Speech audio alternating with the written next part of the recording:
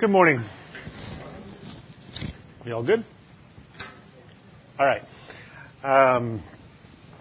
Before I get started, I want to say thank you to all those who have reached out to Terry while she's dealing with her back pain right now.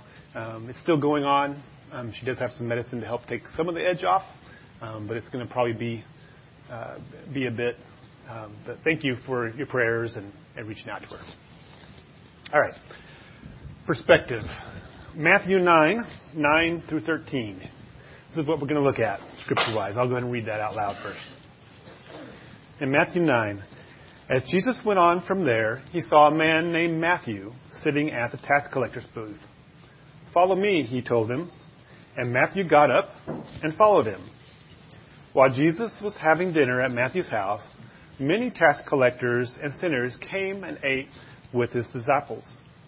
When the Pharisees saw this, they asked his disciples, "Why does your teacher eat with tax collectors and sinners?" On hearing this, Jesus said, "It is not the healthy who need a doctor, but the sick. But go and learn what this means. I desire mercy, not sacrifice, for I have not come to call the righteous, but sinners."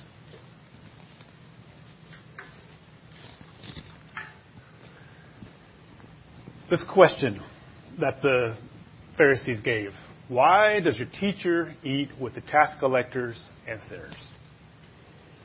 How would you respond to this if you were Jesus? Sorry? None of your business. Yeah. Who do you think you are? There could be some other ideas too, like, who do you think I'm him? What am I here for? What do you think I'm doing? Or maybe you don't get it. You're missing the point. One thing I wanted to pull out is that they just had the wrong perspective. What they were thinking was going on and what was actually going on were two different things. They're both looking at the same situation, and they have a different perspective. So this morning, we're going to talk about perspective. And we're going to look at perspective through this passage here. There's a Ukrainian artist, Oleg, who is known for a series of paintings that he did called Hidden Images. And this is one of them called The Evening Kiss. If you're familiar with it, then you can probably see there's more to this image than what it looks like, particularly if you look at it in two different directions. And how we understand the image is really is based on your perspective. So there, when you looked at that, did you see the two images? Did you see the lake, or did you see the people that are kissing? It's all there, and it's all the same image. But without the correct perspective, you don't understand it. You don't understand what it's trying to show you. Unfortunately, this happens to us too. So our perspective is important. And this is important let's take a look at what the Pharisees missed, what they didn't get, what they didn't understand. They did not see and understand what God's perspective was going on here. So we're going to walk through this passage and take a look. So verse 9. As Jesus went on from there, he saw a man named Matthew at a tax collector's booth. "Follow me," he told him, and Matthew got up and followed him.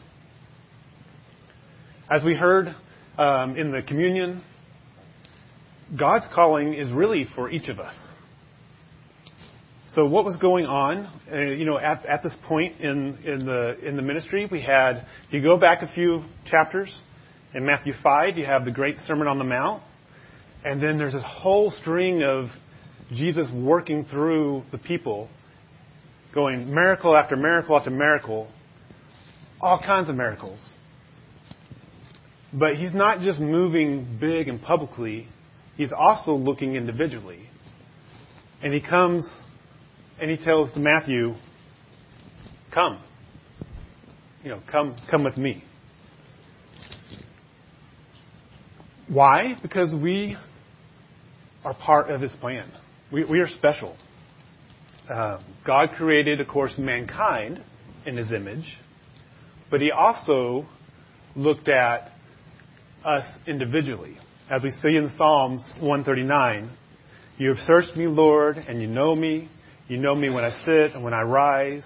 You perceive my thoughts from afar. For you created my inmost being. You knit me together in my mother's womb. I praise you because I am fearfully and wonderfully made. Your works are wonderful. I know that full well.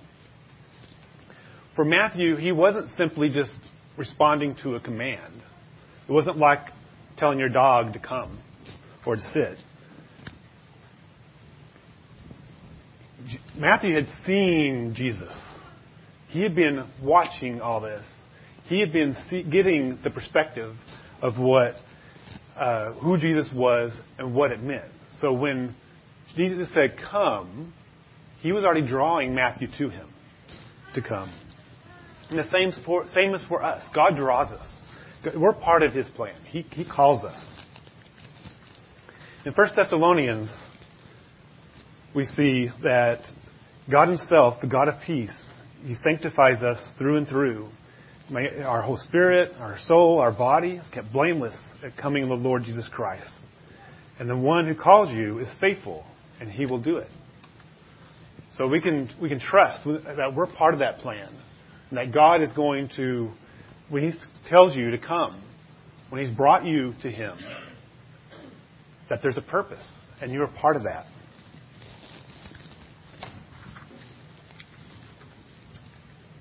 All right, next verse. In verse 10, while Jesus is having dinner at Matthew's house, the many tax collectors and sinners came and ate with Him and His disciples. But when the Pharisees saw this, they asked, why does your teacher eat with tax collectors and sinners? Now, we responded to this already in kind of a sarcastic way. But taking a look at this, we see there's all these people among Jesus, including these Pharisees. These guys are long-term God followers. They know the Scriptures. They know the Word. They have things memorized.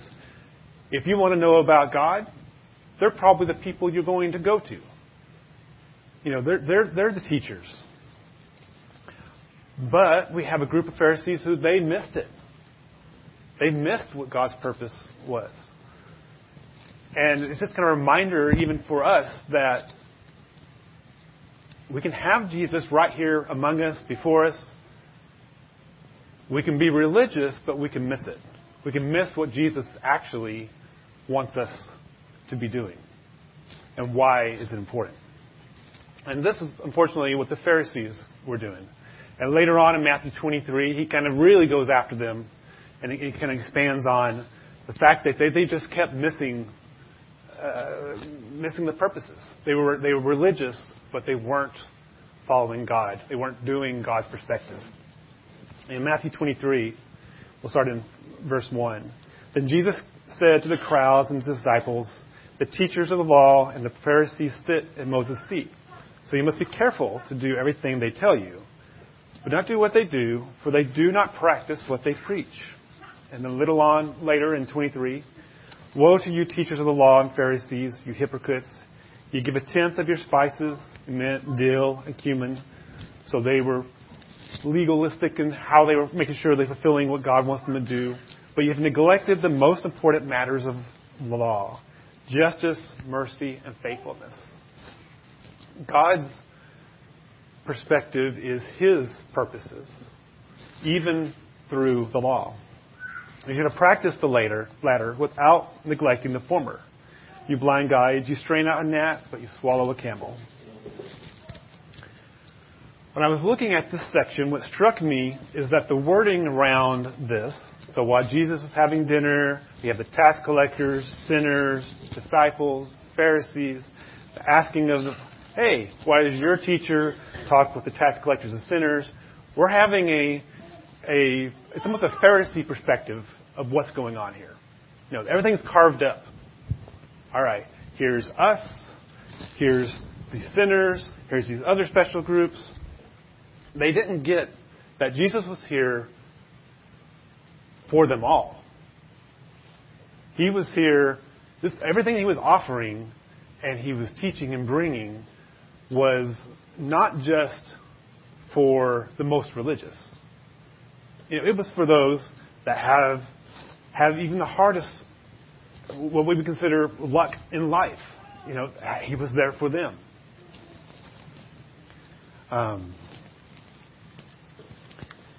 So this is the way this is written. It kind of got to me that, all right, it's kind of showing that perspective. It's showing the wrong perspective, not how Jesus sees it. And then, of course, we're going to have a response that's going to change that, because it's all the same scenario. It's going to change it and say, this is how you actually need to see it. As we've been studying in Hebrews, and we're going through a group of Christians who they're kind of struggling with this.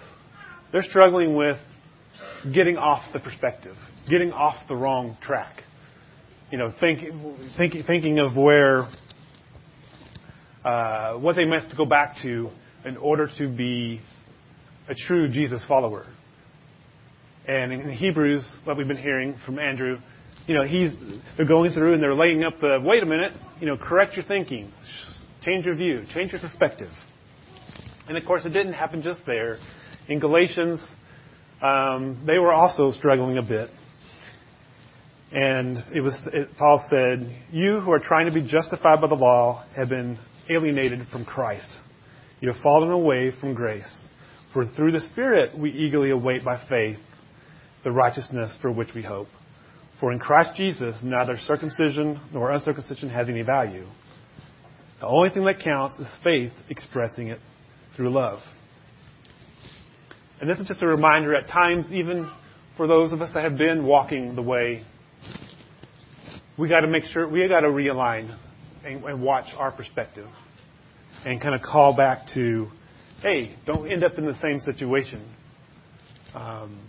Whether it be the Galatians or the Hebrews or the Pharisees, keep looking at it through God's perspective, through Jesus' eyes as we go through life.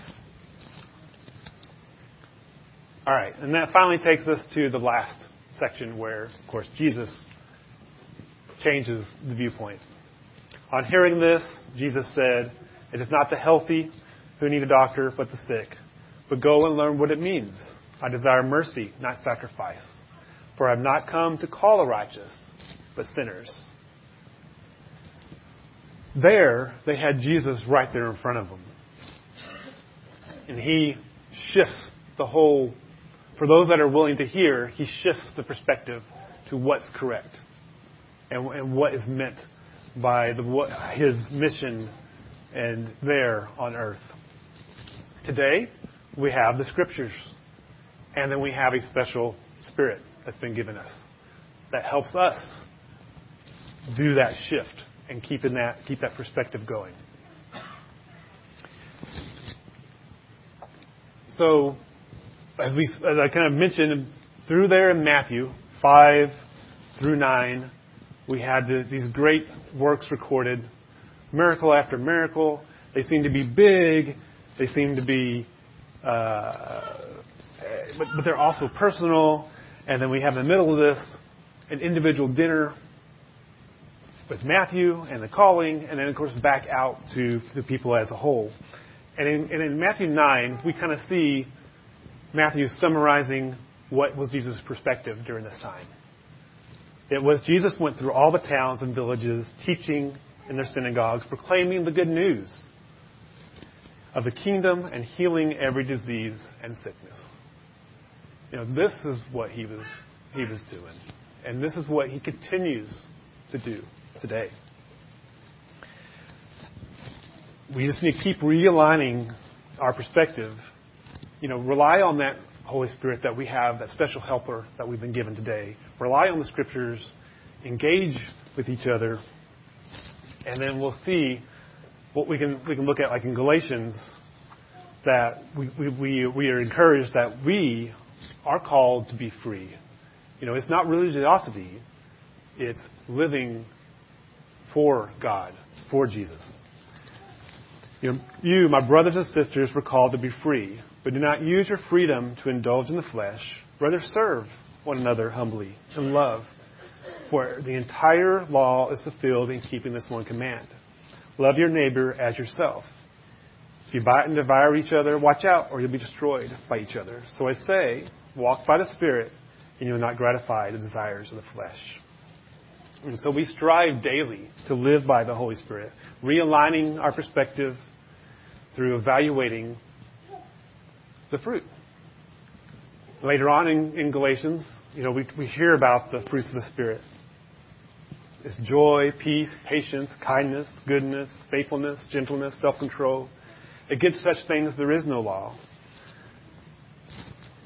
Those who belong to Christ Jesus have crucified the flesh with its passions and desires. So we live by the Spirit. Let us keep step with the Spirit. And then finally, we keep drawing near to God and express His love and perspective, not just between God and us, but to others as well. We recently read in Hebrews that because of all this, because we know God's perspective and redemption through Jesus, let's draw near to God. That sincere heart, that full assurance, that faith brings. We're part of that plan. Let us hold us fervently to the hope we profess, for He who has promised is faithful. And let us consider how we may spur one another forward toward love and good deeds. Not giving up meeting together, and some others have done, but encourage one another, and all the more as that day is approaching. So, looking at perspective for Monday and this year. Stepping through these scriptures, I want you to take away that God has a plan, and you're part of it. We talk about that a lot, and we remember that. Even through communion, that we are part of this. With Matthew, there was a calling. For a lot of us, there's also the calling to God. If you haven't been called, or you don't know if you've answered, come talk to us. There's a number of us here that can help you with that. Second, mind your perspective. Express your faith through love. Think about this is all going on. Am I looking through it through the world at God's eyes? Through Jesus. And then finally, embrace what we have to pursue this life that God has given us through Jesus with His Holy Spirit. Jesus called us to live this life from God's perspective, and we have that capability by what He's given us.